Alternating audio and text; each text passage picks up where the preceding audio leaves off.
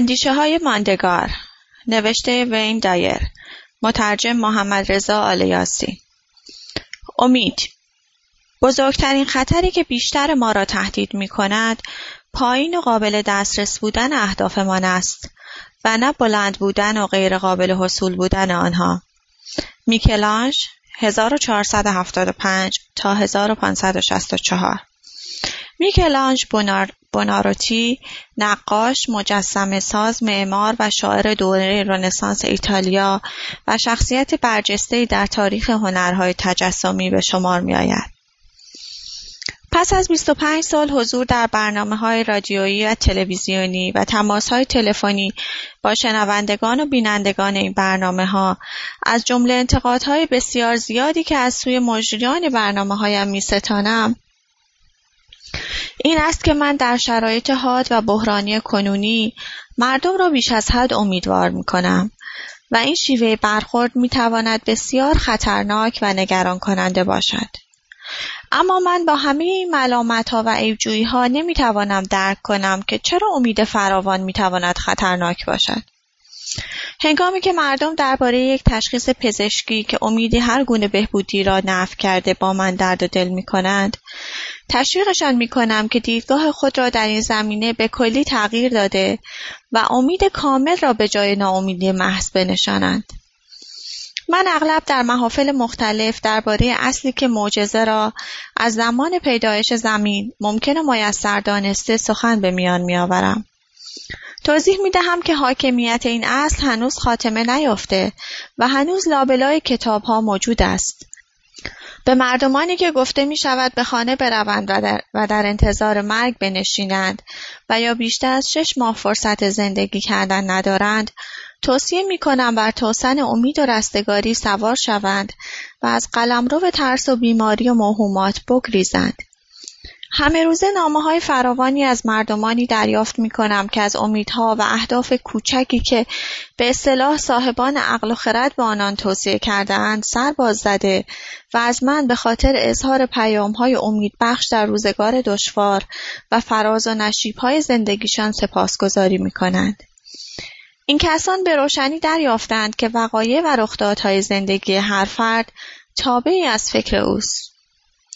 میکلانژ که تا آخر عمر 89 سالش به مجسمه سازی، نقاشی، نویسندگی و طراحی اشتغال داشت، در دورانی میزیست که 90 سالگی 60 سال بیشتر از حد انتظار عمر بود.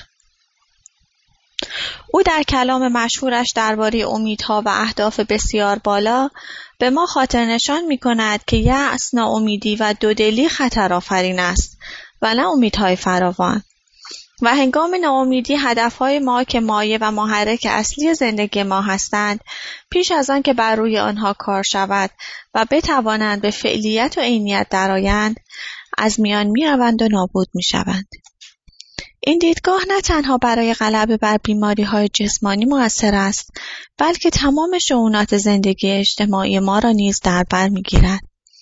دنیا مملو از مردمانی است که دچار کوتاه‌فکری و اهداف کوچک و حقیرند.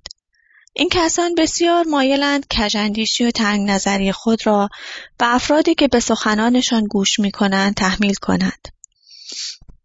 تسلیم شدن به معیارهای خرد و حقیر و انتظارات کوچک نیرومندترین خطری است که موقعیت ما را تهدید می‌کند. به سخنان نغز و ارزنده میکلانژ که بسیاری او را بزرگترین هنرمند همه دوران خطاب می‌کنند گوش فرا دهید.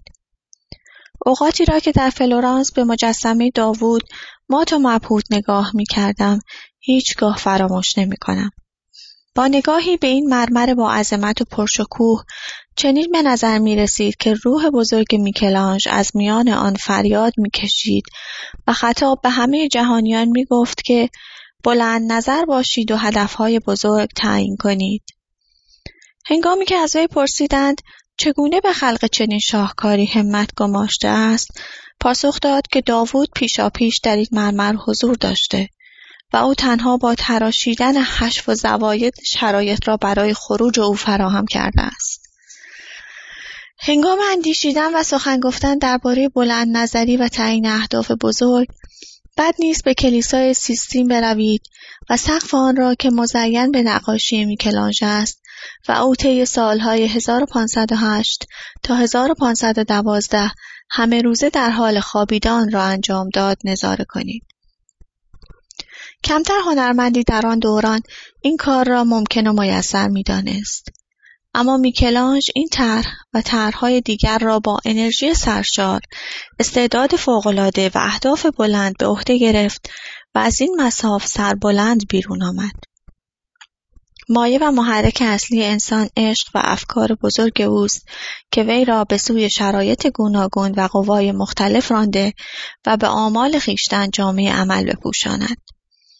تمامی نقاشی‌ها، مجسمه‌ها و طرح‌ها و 300 غزلی که از این هنرمند به جای مانده، جملگی گویای این واقعیت است که عشق محرک و انگیزه دستیابی انسان به درجات عالی و متعالی است.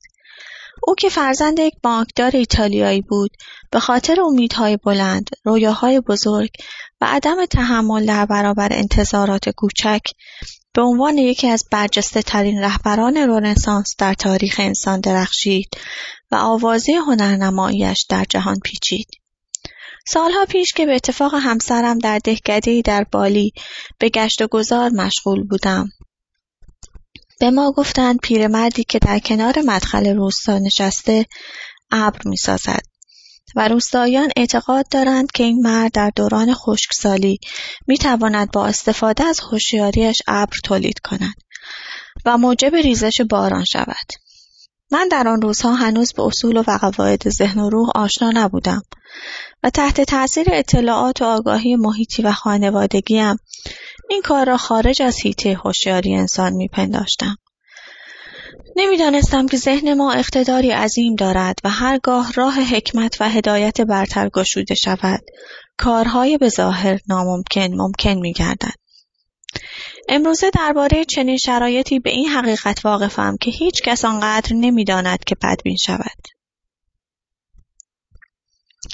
گاه من و بچه‌های خردسالم در چمن محیط خانه دراز می‌کشیم و ابرسازی می‌کنیم. البته همسایه‌ها ممکن است قرولند کنند و بگویند بچه‌های آقای دایر به واقع دیوانه‌اند. آنان فکر می‌کنند که می‌توانند ابر بسازند. اما من صرفاً به این گونه بدبینی‌ها وقعی نمی‌نهم و تنها به داد و فریاد بچه‌هایم توجه دارند که می‌گویند بابا ابری رو که ساختم به ابر تو خورد و اون را از صحنه خارج کرد. من در چنین طرز فکری خطری مشاهده نمی‌کنم.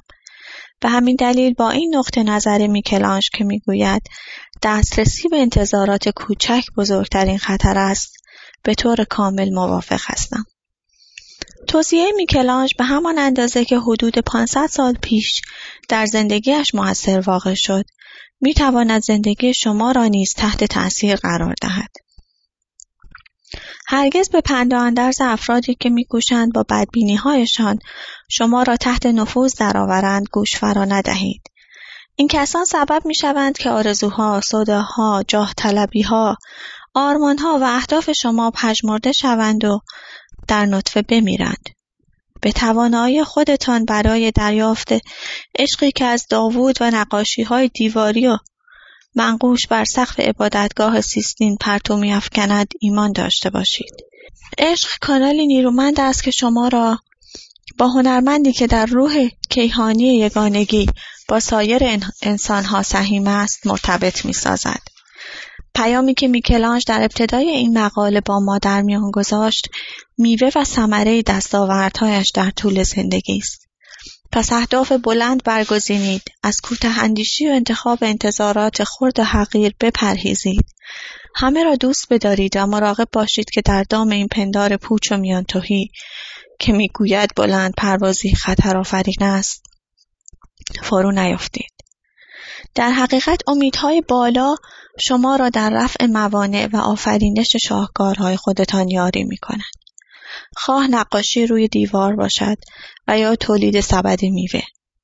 با پیروی از راهنمودهای زیر می توانید توصیه‌های میکلانژ را آویزه گوش کنید و طرح‌ها و نقشه‌های زندگیتان را از نو ترسیم کنید.